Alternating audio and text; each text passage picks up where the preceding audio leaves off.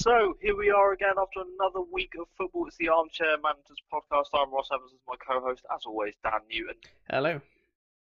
and it's finally given us a week with something to talk about, and we're returning to an old classic, one of our favourites, with a little bit extra. Of course, VAR's involved, but the state of officiating in the Premier League at this present moment is not looking good, is it, Dan?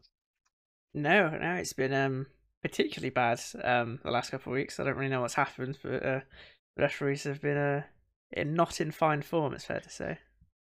No, they haven't. And for once, it's always as a Liverpool fan, it takes some heat off me to see other teams moaning about VAR decisions, on-pitch referee decisions. I mean, this week has been mental for refs, isn't it? Yeah, it's been some very kind of bizarre decisions. Yeah, Like not just how like they interpret the rules, like the manner of how they go about refereeing. I think it's just been very strange. yeah, yeah, definitely. So, without further ado, I guess we're just gonna have to get straight into it. I think, obviously, the biggest thing about football this season, which I think we should unpack first, is there's no fans in the stadiums. Yeah. How do you think that is going to affect a referee? Well, potentially, it puts I think less pressure on them because particularly I think for the like if you're the home fans kind of put a lot of pressure on the referee. You'd think that the referee can kind of ignore that and just take the decisions however they come and not really worry about having 40,000 people screaming at them. Yeah, I mean it's effectively walking into a lion's den, isn't it? When you're a referee, you're part of the officiating team because every single decision you make will be criticised by someone. Like fans on your back, players on the pitch, as we know, are always on the ref. If you're intelligent enough to watch football without the fake crowd noise, because that's awful. By the way, I Yeah, hate it. it is really bad. Um, you can hear the players giving, just chipping at the ref throughout the game when there's a decision they don't like. We've always seen teams crowd referees and stuff like that, but that's effectively what the fans are doing, is crowding the referee. He is stuck in a field surrounded by what, 40 to 60,000 people, none of which like him. Yeah, yeah. Um, so how much influence do you think that should one was kind of a two-part question really. How much influence do you think that actually has on a decision? And thinking about it professionally, should that make a difference? I mean, I'd like to say that it shouldn't really make a difference, and that referees should just make the decision they think's correct and not really worry about outside pressures. But I think that's kind of impossible, probably. Like just from a that's not how people really work. If you got 40,000 people screaming at you, it's going to affect your decision making. So I Yeah, think the fact that that's not there, I would have thought would probably lead to maybe better decisions. Because the refs can kind of just assess the incidents without worrying about it. But that doesn't really seem to be the case. So I'd yeah, imagine it is having some effect. I think I read some stat the other day that there's been a lot more penalties given this season, which may be due to VAR and the changes with the handball rules, but may also be that refs feel more comfortable giving those kind of bigger decisions because they're not worried about the fans. yeah. I mean, does that kind of almost point to a level of ego in some refs? We always talk about refs like Mike Dean almost being a showman on the pitch as opposed to being a referee. So is there a level of ego that is, now, the fans aren't shouting at me and anyone here who's left on the pitch I can discipline. I'm Billy Big Bollocks. What I say goes. Maybe. I don't think every ref's like Mike Dean. I think a lot of them are just No, no, trying to of course not. officiate the game. But I think there is definitely, the ref can kind of do whatever he wants and not feel pressured. Although equally, with VAR, there's always that pressure of if you get a decision wrong, it can be overturned. So maybe that's allowing them to sort of give more decisions with the risk of them being wrong, not as big a deal as Yeah, it used to be. yeah.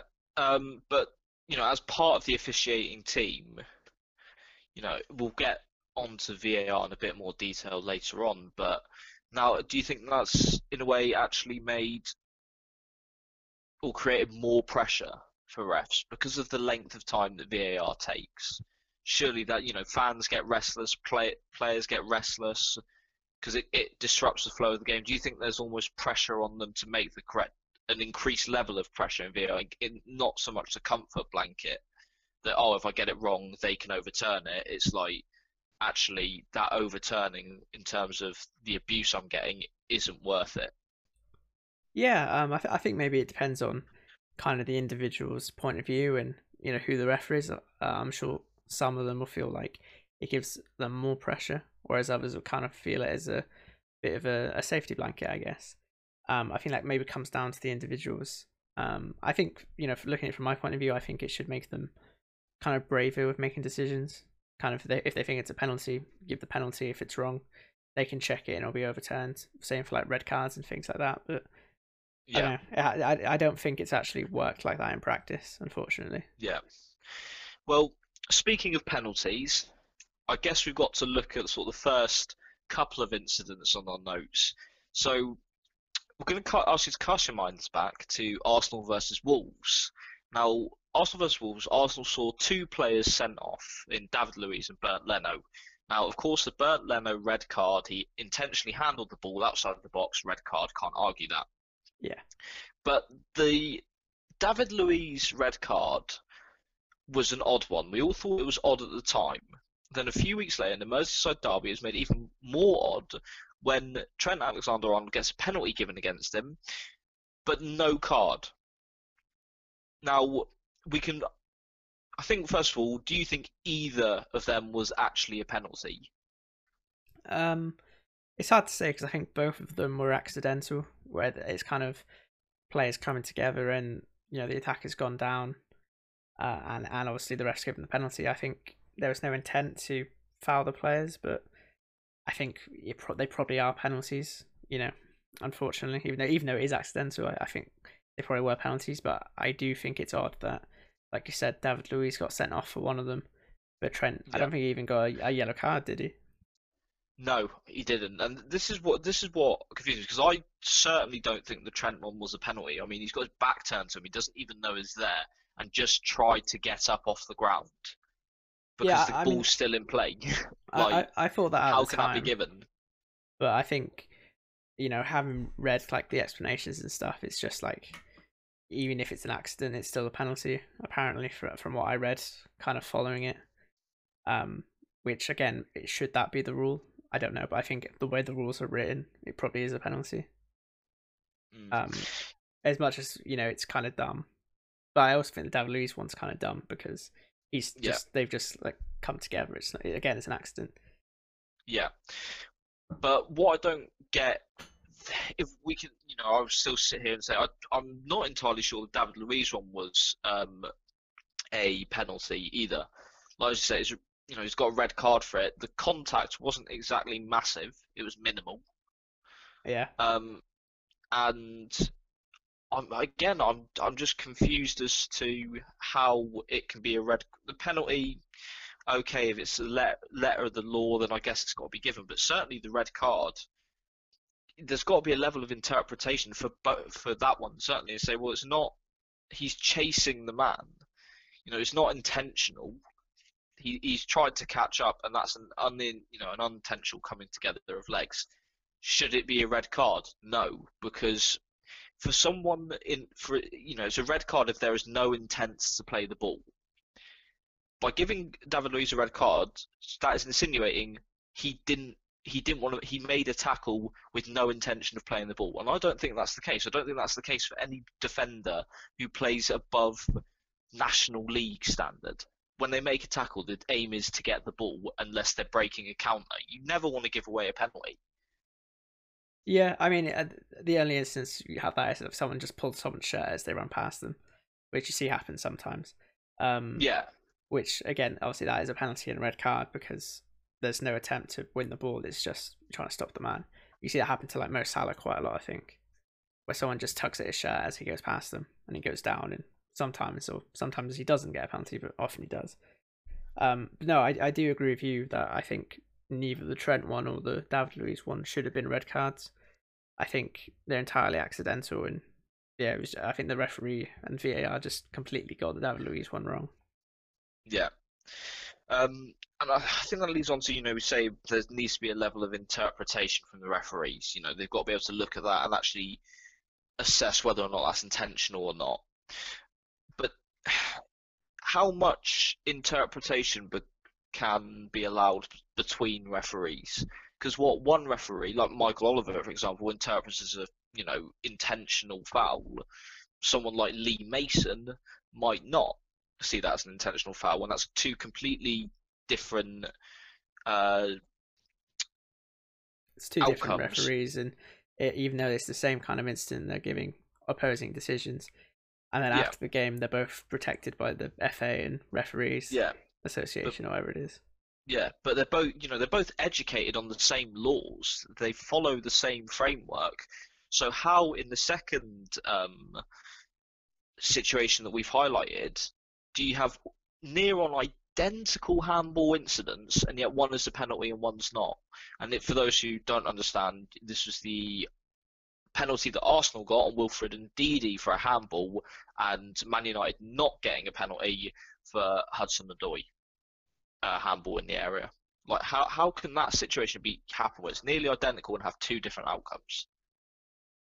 Yeah, I mean, it's quite bizarre. I mean, I actually thought both of them could probably be penalties. It's just one of those dumb things where, if it's one of those penalties that goes against you, I'm more frustrated at the player for putting his arm out and getting hit rather than the referee, giving the decision.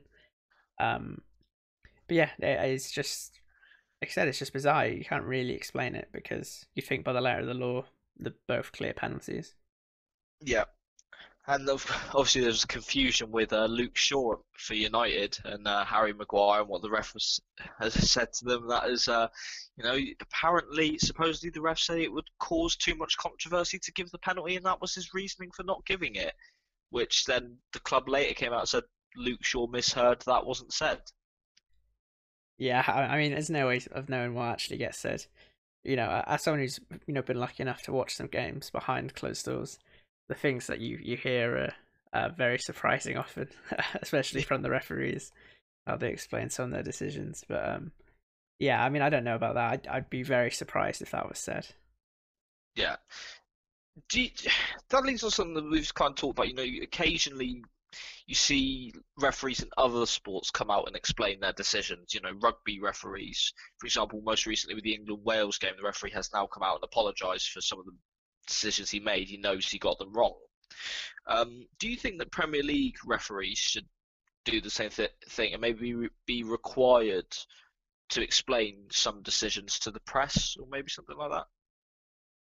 Maybe. I mean, I always quite liked the whole NFL thing where they kind of stand there and they kind of explain what happened, or why they've given the decision. I don't think you need that for every decision. I don't know, NFL and football are very different sports. But I think for penalties, and especially with VAR, the ref's already mic'd up. You could just have him actually explain it. It goes to a VAR decision. They award the penalty. Here's why it's been given, because he was holding him in the box or whatever, or because the handball was at a certain angle or whatever. But I think, I think they just explained it like that.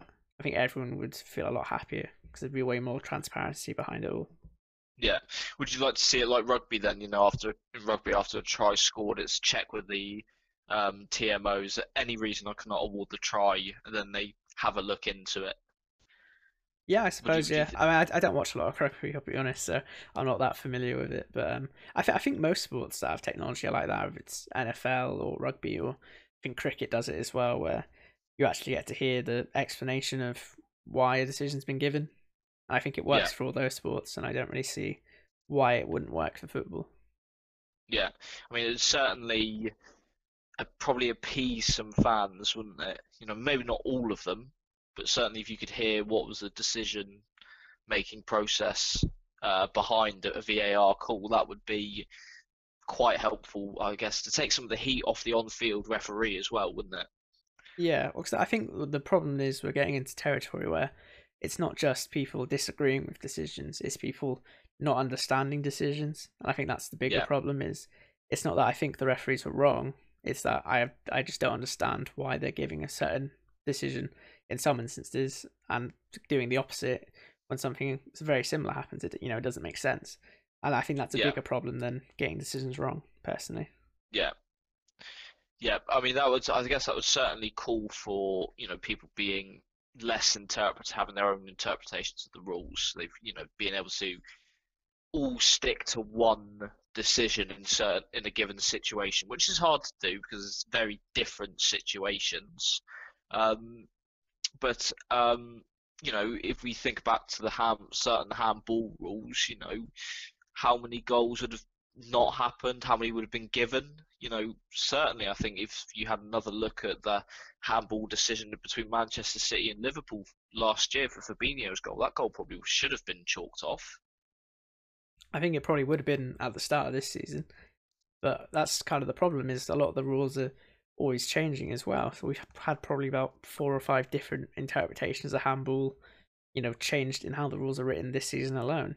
So I think, when there's so many rules being changed as well as, the confusion over why decisions are being given, it really doesn't help.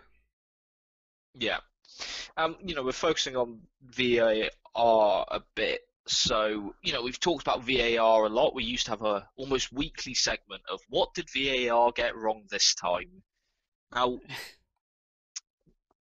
I guess we should touch on it again. It's not so much VAR in as being the issue.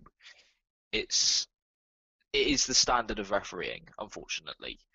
We used to have some top referees, and recently everyone just seems to have gone off the ball. We even saw it. Was it the Championship where one referee squared up with a player? Was that a couple of weeks That ago? was in League One, I think, in a League One. Ipswich game. Yeah, I mean, surely that can't happen in the pitch, or is it something that we actually would like? Do you think that would almost get referees, to demand a bit more respect? As what, I'm going to give it back, or is that something that we shouldn't have in the game? No, I think the referees are supposed to be above all that. I know, it's probably not right that they get the amount of abuse they do, even from players or fans after the match. But I think, the whole point of being a referee is that you can hold yourself above that and not kind of stoop to their level, if that makes sense. Because you're Yes. supposed to Yeah. be an impartial, you're supposed to be running the game essentially, making sure it all follows the rules. So I think when you then stop following the rules, it becomes an even bigger problem. Yeah, true, very true. I mean, would make the game more entertaining though, wouldn't it? Yeah, definitely. I mean, in terms of entertainment, sure. In terms of watching, good football matches, I don't know. Yeah. Um, so VAR, back to the topic, how VAR. So let's theoretically, we're in charge next season of how VAR is run. Do you think that VAR should be one team, like a 1-2 man team who run it for all games just themselves? I mean, it's highly unlikely that's feasible with the amount of games that go on at the same time. Yeah, But how do we correct some VAR decisions? We touched, you quite rightly said, let fans hear the decision making process. Is there anything else we could do to sort of fix VAR, or is it VAR is not the issue, it's the rules and how they're interpreted? I think a lot of it is to do with the actual rules, and I don't think many of them have maybe been updated to match the fact that we now have VAR, which I think maybe needs looking at and addressing. But because I actually don't think VAR is implemented that badly, really. There's a couple instances where it has been like where the ref gets called over to look at the monitor. He looks at it for about 2 seconds and then doesn't change his mind. I think that happened to a game a couple of weeks ago, I which is think that was just the Liverpool Everton game. it might have been, yeah, where it's like, well, at least look at it a couple times. It gives Yeah, me more confidence that you've made the right decision then. Um, yeah, so I think stuff like that's a problem. But again, that comes down to the individual refs.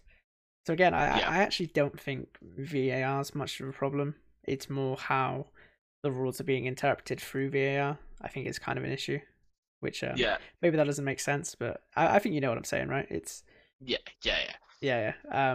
The Sorry, the carry on. offside rule, the offside rule.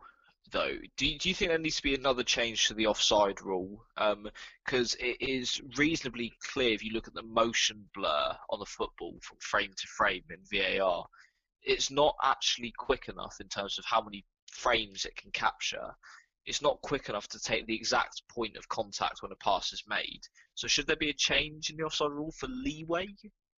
Like on how you can be okay a certain amount past the man when it looks like the ball is played because we can't guarantee this is the exact second. Yeah, I think even Arsene Wenger's talked about that.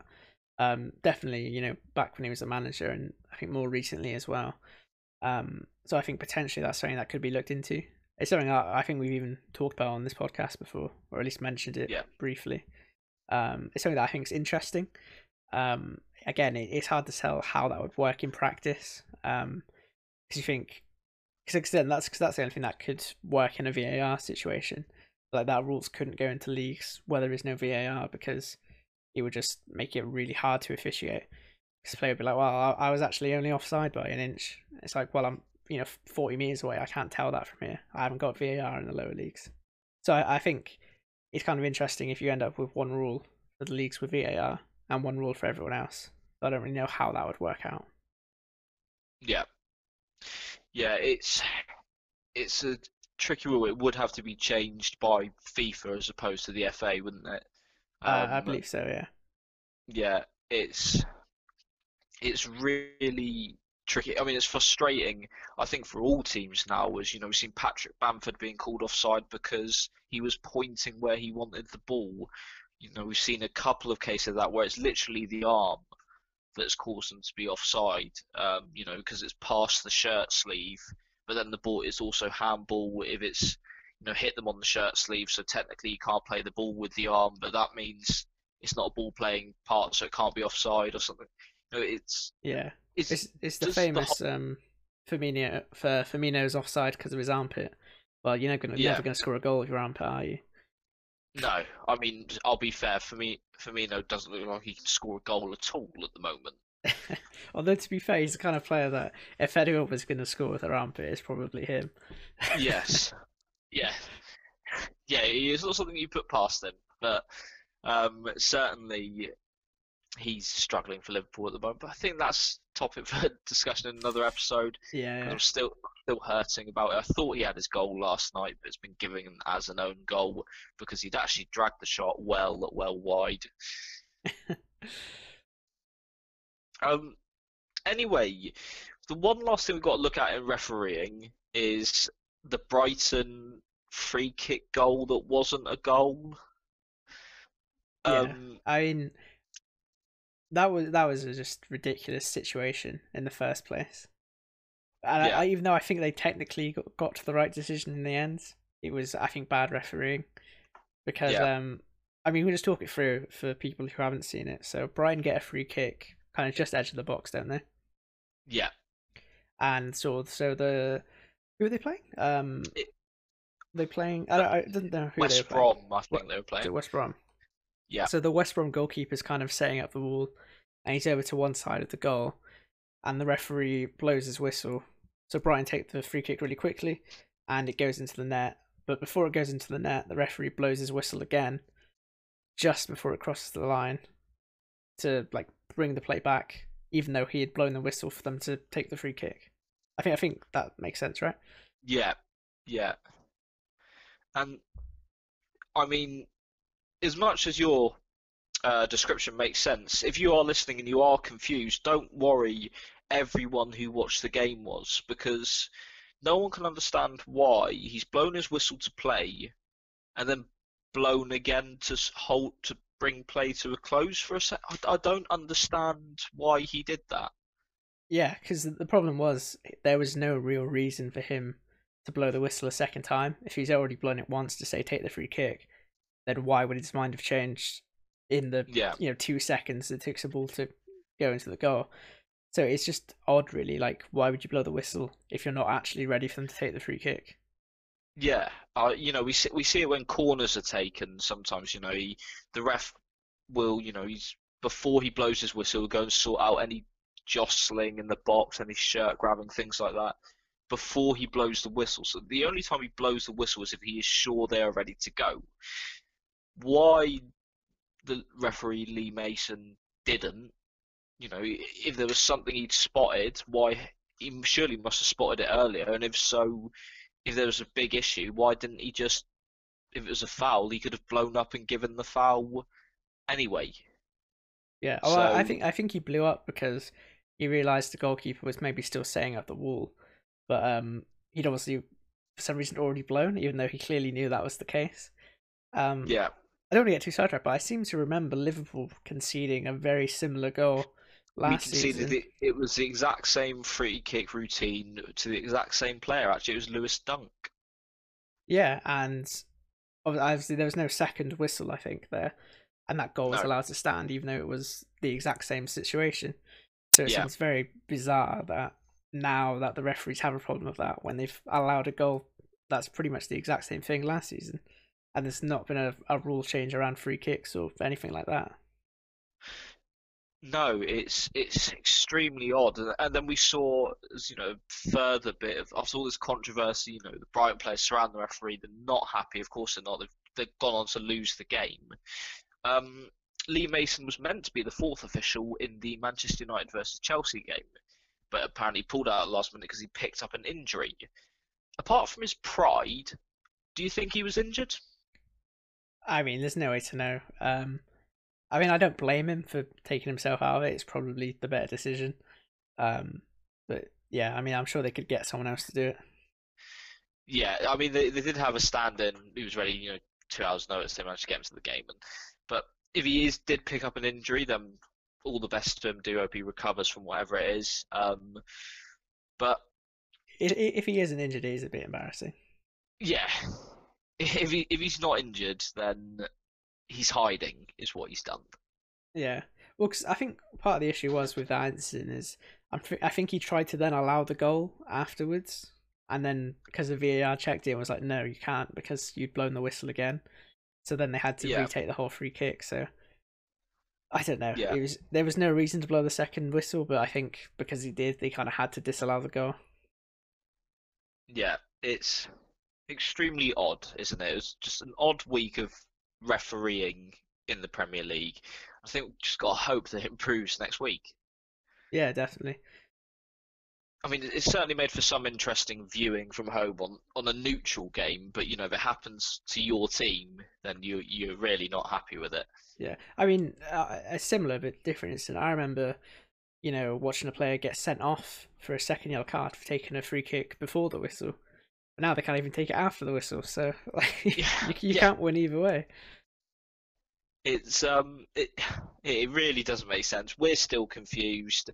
You might still be confused. If you want to let us know what you think, if you've got an explanation for it, please help us out. If you can let us know on Twitter, our Twitter handle is in the description of this podcast, and hopefully you can let us know your views on that. So we'll move on to a quick section, and it's going to be a little versus section because during the week, of course, we had European football. We had Chelsea in the Champions League. We also had Tottenham in the Europa League. So I've got to ask you, Dan, who did it better, Olivier Giroud or Dele Alli? That's a tricky one. You know how much I love Olivier Giroud. Um, that said, I actually think Dele Alli's technique was probably better as well. 'Cause I think he had to set himself for it, didn't he? Yes, yeah, Yeah. yeah, But although Giroud's was against a much better team, so you got to take that into account as well.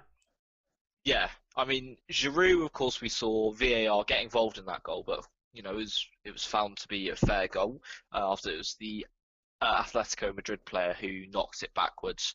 And Giroud, he only seems to score worldies. Yeah, I think I said it last week. He's got the best highlight reel in world football, I think. Yeah.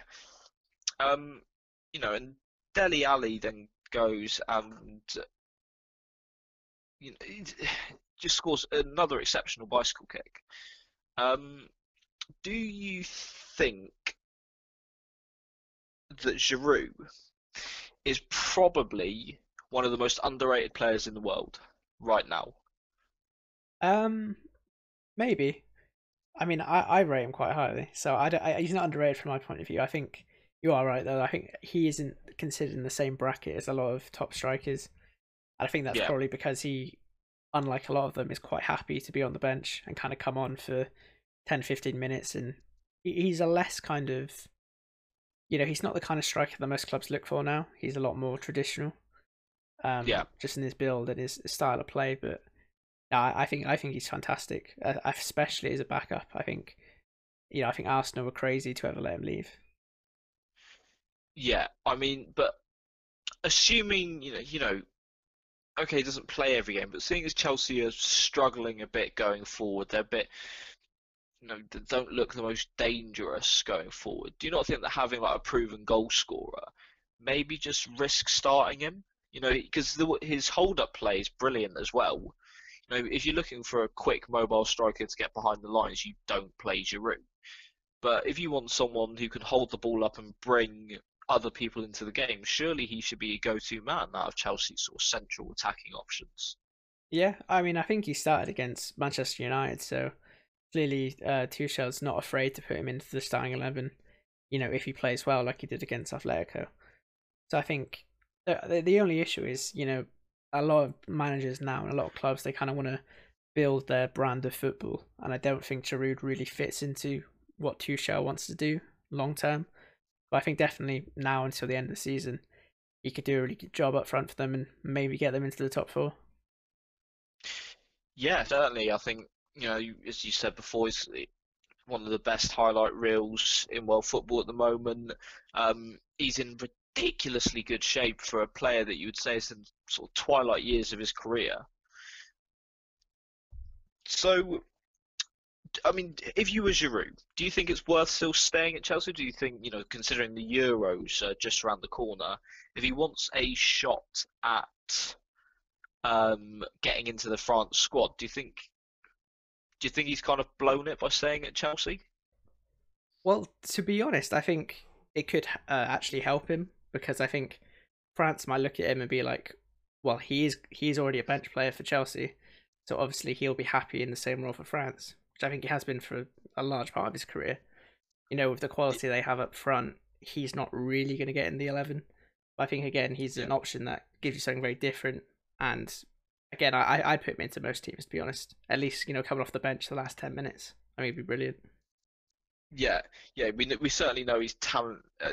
When he comes off the bench, he always seems to make an impact. It just occurs to me that perhaps Giroud is, there's obviously some world-class talent, attacking talent in the French squad. Mbappe springs to mind, Karim Benzema is really tearing it up this season. He's been in great form.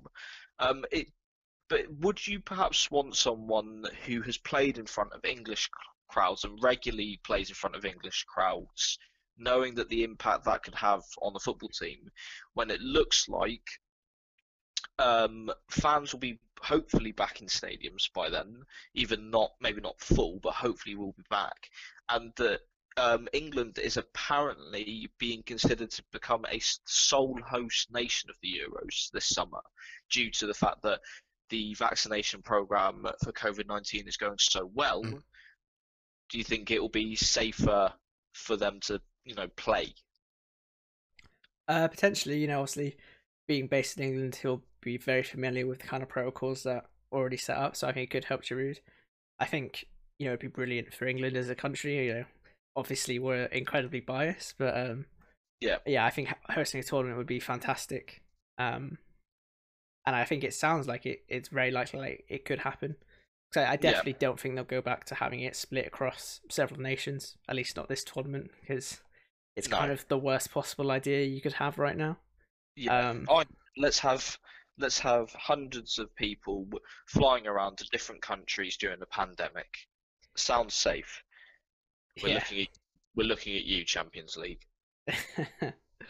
And I think England's probably the country that's best set up with all the infrastructure already there to host a Yeah, tournament. So I think it makes sense. Obviously, it'd be brilliant to see. Um, yeah, I don't know if it would increase England's chances or make it harder for them. I don't know. Um, but certainly it makes it more interesting. And I think, yeah, it sounds like a good idea. for me personally. Yeah, yeah. So I mean, if it does come to England, I think it's going to be, as you say, be hell of an experience having that going on. And last time, the only time England won an international trophy, it was won in when England were the host nation. So you never know. Could history repeat itself? Yeah, we'll have to wait and see. Yeah, we'll have to wait and see. But for now, there is league football to be looking forward to. And we only managed to pick out one marquee match this week. It's it's a football fantasy manager's dream. It's a double game week, so plenty of league football. Um, we have picked out on Thursday. It's Liverpool versus Chelsea at 8:15 as our marquee match. Yeah, How do you think this one's going? it's a tricky one because obviously it's a very big game for both teams. I think Liverpool want to make sure they get top four, and I think a win would be huge for them.